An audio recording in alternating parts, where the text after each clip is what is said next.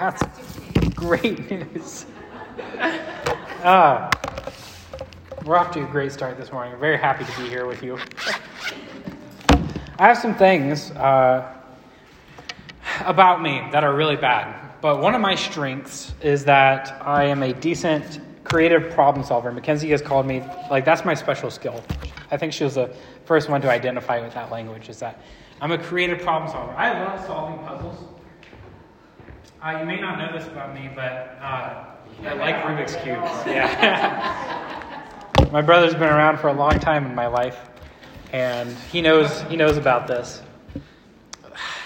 I was an origami king in 6th grade. 7th, 8th grade, 9th grade were really Rubik's Cubes. And then I had a little affair with ripsticks there for a little bit. But I'm not very coordinated, so I gave that up. But these are probably one of my long-term standing hobbies here. And I really enjoy them. In fact, this is a 7 by 7 by 7, by the way. There are more different combinations on this than there are stars in the universe, which is pretty interesting. It takes me about 20 minutes to solve this. But the biggest for a long time was a 5 by 5 by 5. And this is a normal 3 by 3 by 3. It's not normal, it's a speed cube. It turns very well, which is important. Normal Rubik's Cubes, which they've gotten better, but the original ones were terrible at turning. Anyway, when I was a kid, this had not been invented yet. And me and my friend Cody from high school, middle school at the time, were really interested in this when it came out. And I begged my parents to let me get the 7 by 7 made by a company called V-Cube. And it was $70 when it first came out, and I had to import it from Greece. It was a big ordeal to get one, but me and my friend Cody got them at the same time. And you may not know this, but I also had a YouTube channel called Bakugan Watermaster, which you can go check out. But I had one of the first, if not the first, full 7 by 7 solving tutorial on YouTube, on my YouTube channel.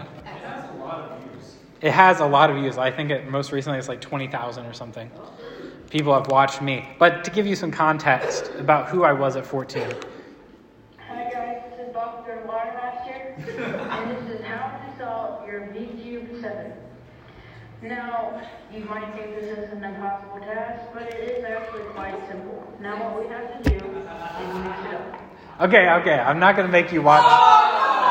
It's a 9-minute video. It's just part 1, okay, of 5. I'm not going to, you guys are not, if you want to watch it, Aaron, or anybody else, you type in Bakugan, B-A, okay, B-A-K, epic pole fighting is not the creme de la creme of the channel. Pointless News is, but that is pretty good. If you like Creed, the old Christian rock band, there's a lot of Creed in our videos. Anyway, I'm getting way off task here. Let's bring it back in. Who wants to mix this up for me? I'm going to solve it right now. Who's mischievous? Okay, Tommy. I'm going to give it to Tommy. Tommy, you can mix this up for me here. I'm not even going to look. That way there's no cheating. Okay? As long as you don't take any pieces out and flip them around. Yeah, do stickers come off that one? What? Do stickers come off that? No, there is no stickers. A solid plastic piece. There's no cheating on this one, Aaron. Oh, that drove me nuts when I saw cubes with the wrinkled corners. I'm like, you guys just take it apart and put. Anyway, how are you doing, Tommy? You ready? Okay. All right. I'm not gonna. Who wants to set a timer? Anybody got a phone, a smartphone? My goal is to break 1 minute here. Got it. Okay, I'm not going to start yet. I need to inspect the cube, and I'll tell you when to start. Okay. Shouldn't that be part of the minute? No, that's not how. Have you ever seen a Rubik's Cube solving competition, Aaron? No. You get to inspect the cube and put your hands on the timer. When you lift, that's your opportunity to start. Okay. And when I set it down, that's the official end time. Okay. Okay, hold on. Just give me a second here. All right. Ready, set, go. All right. Aaron, it's not helping.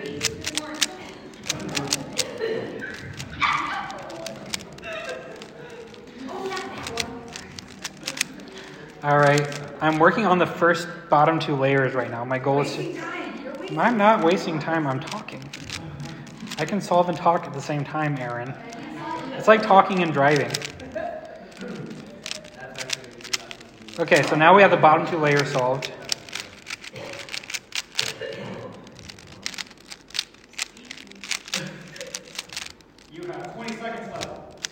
Oh, well, okay. I don't know if you realize that. 10, 9. Okay, I'm not going to solve it in a minute. Okay. 4, 3, 2, 1.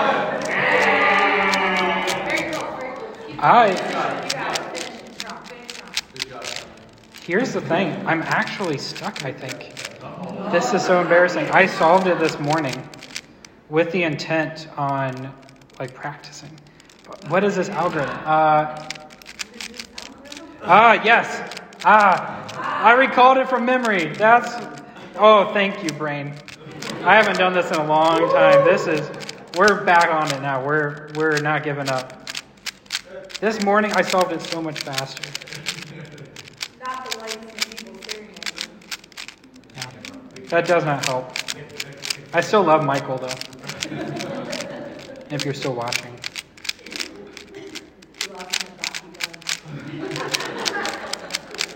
Oh, this was not supposed to be taking this long. Oh, I'm so embarrassed. Thank you, Jillian. That's very kind of you. He did. Solve the pastor time. Late lunch. Yeah, you had a good solve.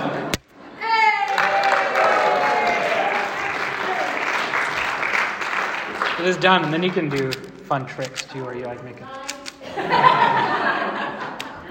Anyway, Do you want to do your time or are you too embarrassed? I'm guessing 146. No. Oh, what was it? 2 minutes, 10 seconds. I'm just gonna retire. Almost. My fastest solve time was 32 seconds. Pastoring. Yeah, I'm just gonna pastor from here on out. I may be a creative problem solver. That was not the best showcase of my Rubik's Cube skills. Pretty sure that was pretty amazing. But there is one problem for sure I do not know how to solve. That is the problem of sin. Okay? But from what I can see, there are 2 solutions. The first is to pay for it. All right? And we love debt. In the U.S., we love paying for debt. Last year, we had $986 billion worth of credit card debt in this nation, which if you took our credit card debt and you made it a GDP of a country, that would be the 17th most wealthy country in the world. It's our credit card debt. It's crazy. So the first option for sin is to pay the debt, and we do that by dying. Okay? So the wages of sin is death. If you want to pay your sin debt, you have the first option is just die. All right? That's what your sin requires.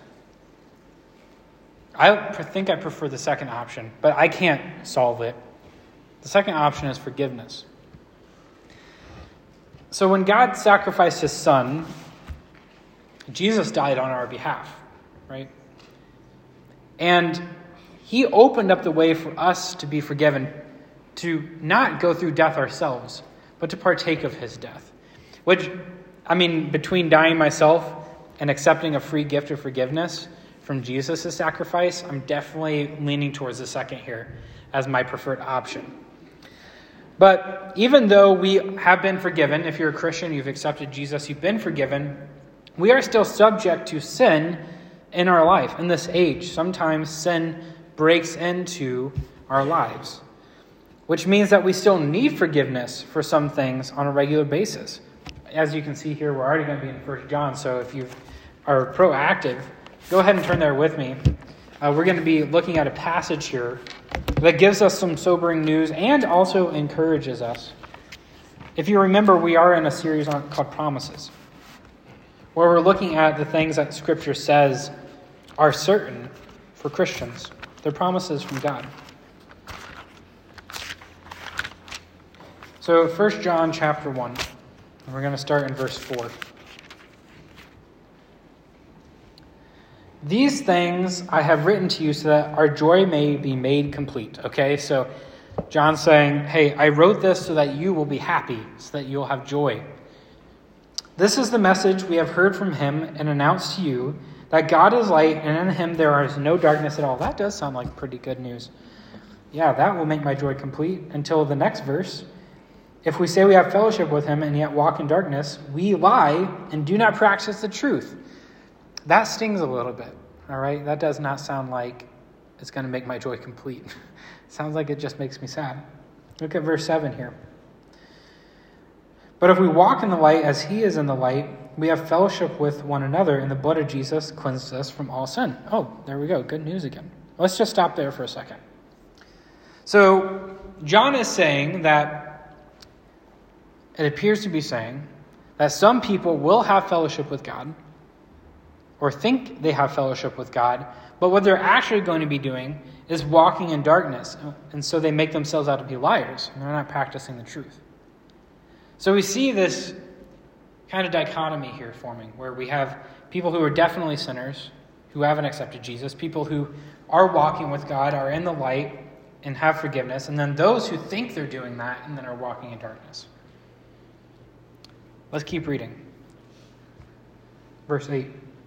And if we say we have no sin, we are deceiving ourselves, and the truth is not in us. So if we have sin, which is just a fact in the reality of this age, it appears that's the case. What sin does is that it separates us from God. It disfellowships us from one another and from our Creator. And if we say we don't have sin, we therefore have sin because we're lying. We're actually going against the truth. If we walk in obedience with God, though, we can be cleansed from that. So let's stop here for a second. I want us to really feel the weight of what it means to not have fellowship with God. Okay? Because it says if we're sinning, then we're deceiving ourselves, we're lying, and we're not walking with God. So I want us to understand really what that means. Because John is really belaboring this point of fellowship. And he's not really talking about salvation or damnation. He's not using those words, but he is using this word fellowship. And I heard an Instagram influencer make a really good analogy, which I don't normally listen to Instagram influencers, by the way. I usually don't take their words to heart. But there was this one that was pretty interesting. So when God created the earth, he created the heavens, the earth, the water, the sea, and the air. He separated the heavens and the earth. And in the air, he put these birds, right? And then on the earth, he put these animals and these plants, these trees. And in the water, he put fish and the creatures that live there. And then he created people. And he put them in fellowship with himself. He created them in his image. And so what we see in creation is that there's these substrates, so to speak, that these animals live in. And if you take a tree out of the earth, what happens? It dies, right? If you take a fish out of the water, what happens? It dies. And so there's kind of this logical conclusion. What happens when you take people out of fellowship with God? They die. And that's, I think, important for us to feel that weight. John is saying that without fellowship, we are dead. Without fellowship with God, we are dead.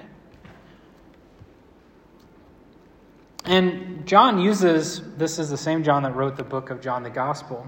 And in John chapter 15, he says a similar thing. I have it here on the screen for you. He's using this analogy. Jesus uses this analogy and John records it. Jesus says, "Remain in me and I in you. Just as the branch cannot bear fruit of itself, but must remain in the vine, so neither can you unless you remain in me.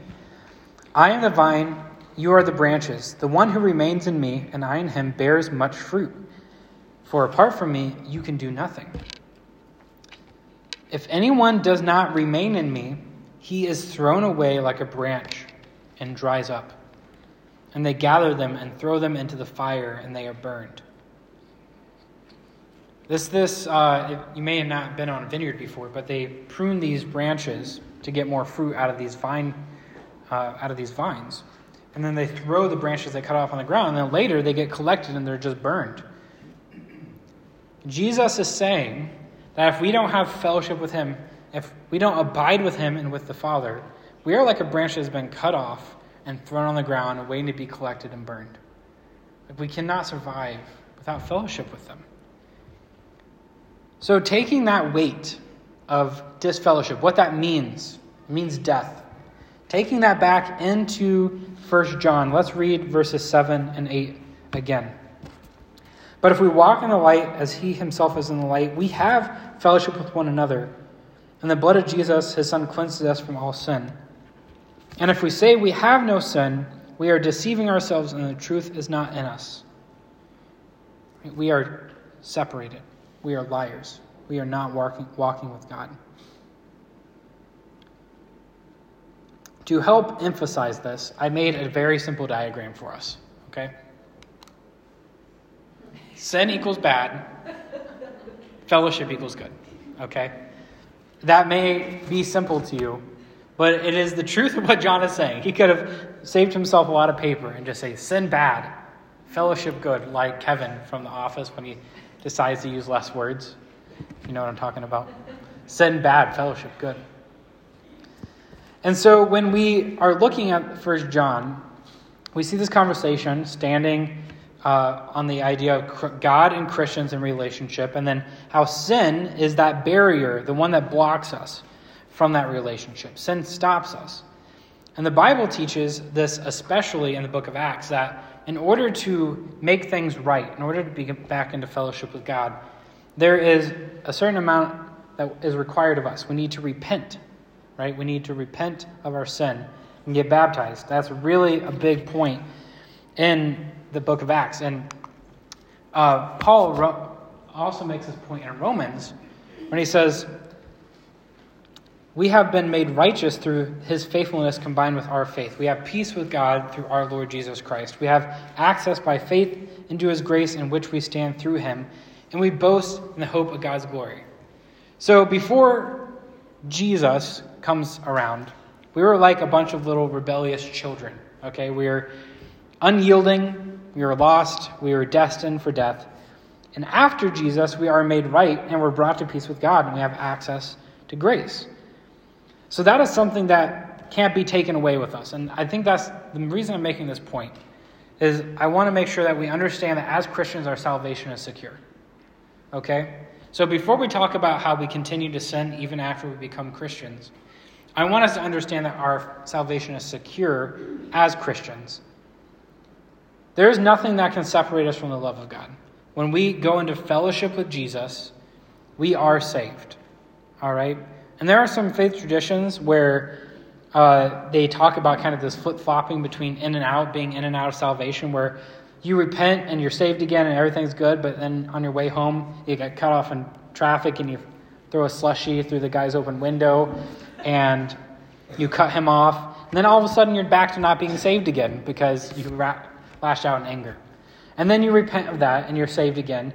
And then you stub your toe and then you're out again. And then this goes back and forth. There are some people who think that's how faith works, and that is extremely wearisome. Okay? What we need to do is have confidence that we are actually secure in our faith. That once we have accepted Jesus, we are forgiven, that Jesus has given us the status of grace with God, peace with him.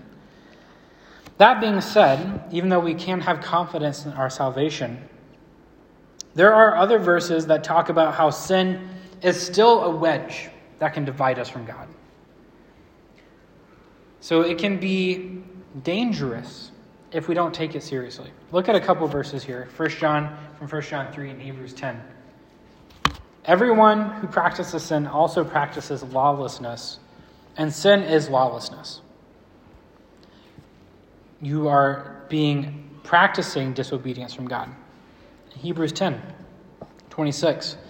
For if we go on sinning willfully after receiving the knowledge of the truth, there no longer remains a sacrifice for sins. Whoa.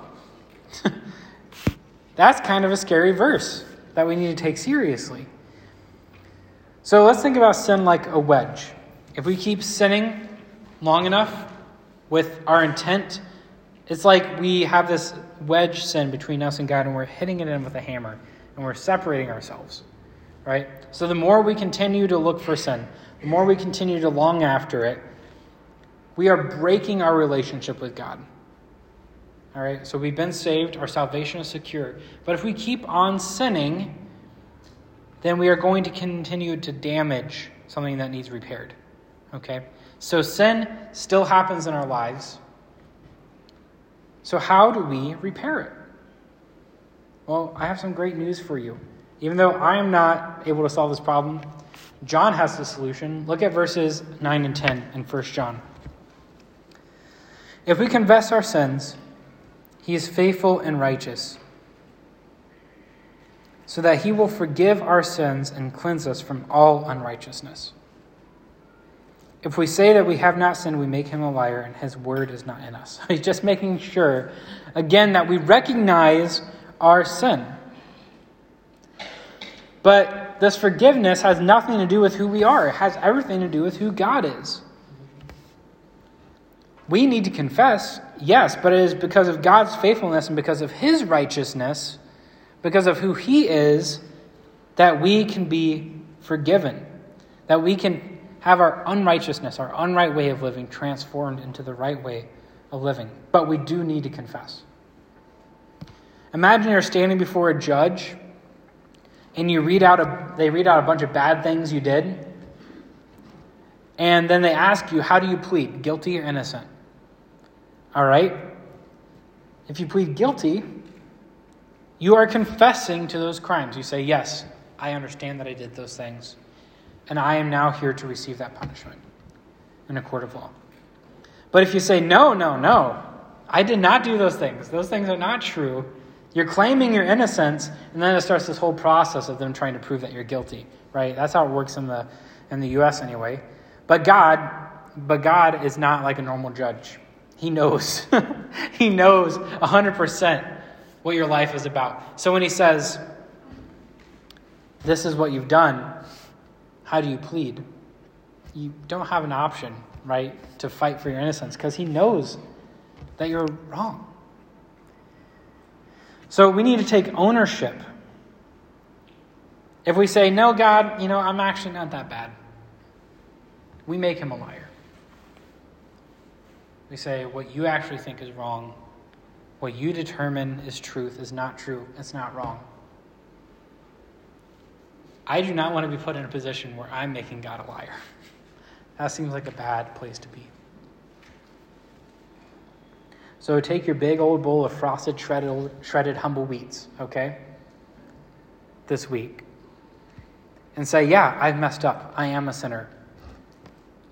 But there is a faithful and righteous God just on the other side of confession waiting for me to come back to him and repair that relationship that's been broken. And keeping in mind that our faith is secure. It's not like we're into salvation, we're out of salvation. But we need to repair that relationship that we keep breaking down with sin. So John is making a promise here. Now that's where we get to it, the punchline. This is the promise. That forgiveness is there waiting for us if we want it. So here are a few things I want to reinforce for us today before we conclude. Things that we need to really internalize that are important to us as Christians to understand and to believe and to practice. Like we've said, number one, we need to really and truly believe and understand that we are secure in our salvation. I don't want to scare anyone away. I don't want to make you think that somehow you're out of fellowship with God because you sinned yesterday or because you sinned this morning or you're sinning right now. The Bible teaches that we do have a new nature, that we are new creatures, that once this world is perfected, once Jesus comes back and changes everything, we're no longer going to have to deal with sin. All right? But that is not the time yet. So sin is still prevalent. Sin is still a legitimate problem for Christians. It is something that needs to be dealt with. We have all sinned. Let's just take that in. We all make mistakes. We all live disobedient to God's walk. And if we don't repent of that, we are going to be a branch that gets cut off from the vine and tossed on the ground. We are going to put our sin before our relationship with God. We are going to walk away from him if we don't try to confront sin in our lives. It's this slow thing that kind of eats away at us. It allows us to take one step in the wrong direction over and over and over again. To be walking in darkness to be walking in sin, walking in lawlessness. And just to be upfront, for a long time, after I was saved, right? So I got baptized at 13. For a long time, for years and years and years of my life, I was addicted to pornography, okay? And it ate away at me. I'm very open about this, so you can talk to me about it if you want to. But for a long time, it weighed on me. And it destroyed my relationship with God. Because I put myself first. I put my desires, what I wanted to do. I loved my sin. And I tried to justify it as best I could. I truly did. Looking at it now, it sounds silly to think that I could try. But I did. And I thought I was pretty clever too in the moment, figuring things out, making it work for me, trying to walk in darkness and walk with the Lord. But through God's redemptive power, through his amazing work in my life, I can say I'm totally free from it today, which is a blessing. It's a praise. And now not only it's not just a blemish on my life, it is a testimony to God's power and salvation and transformation of my heart. How he's taken a hold of me and changed me. And he's done that for you guys too. And he's going to keep doing that for you too. But I just am making that point because even though I was saved, even though I was baptized and I gave my life over to Jesus, I was still trying to hold on to some part of my life in this sin. All right? It is a legitimate problem for Christians. And that's just one. There are a lot of problems that we can be a part of. But we need to rest assured to truly know that forgiveness is promised to us. When we see these words in 1 John, they're not just hypotheticals. Look at verse 9. If we confess our sins, he is faithful and righteous, so that he will forgive us our sins and cleanse us from all unrighteousness. If we confess our sins, he is faithful and righteous, so that he will forgive us our sins and cleanse us from all unrighteousness. If we confess, he will forgive. There is forgiveness promised to us. I don't know how many times I need to say it to make you understand it. But we can be redeemed and we can continue to be redeemed. And even though we've been saved, we will continue to make mistakes and we will continue to be called back into the grace of God. And it's an amazing thing. It's truly astounding. But it does take a lot of effort. It takes dedication. And it takes a helping hand from God and his Spirit and his Son and from Christians around us. But we also, in the midst of this battle against sin, we need to know that we have peace. We need to know that we have wisdom to act appropriately. Those are two promises we talked about in the last couple of weeks. In case you weren't there, go back and listen to them. So in our walk through sin and our walk to forgiveness and righteousness, we will have peace. We will have someone doing it with us. So maybe this week, you get to shake off some sin in your life that's been weighing you down. Listen, a lot of people talk to me about a lot of things, but there's a lot of stuff going on in your lives and your hearts that maybe only you know about and God. Okay? I just want you to be honest with yourself. Maybe God is moving your heart right now and bringing something up that has just been on your shoulders. It is time to let that sin go and shake it off. To confess it. And I'm not talking about maybe just in prayer, which we should start there with God, confess our sins to God first, but maybe it's serious enough you need to get someone else on board. It took me a lot of accountability partners to get over my sin. It was hard and embarrassing. It took a lot of work. But as Ephesians 5:13 says, this is one of my favorite verses. Everything exposed by the light becomes visible. For everything that is illuminated becomes light itself. So when I imagine sin like mold that lives in the corner of our heart, right? It's this dark place.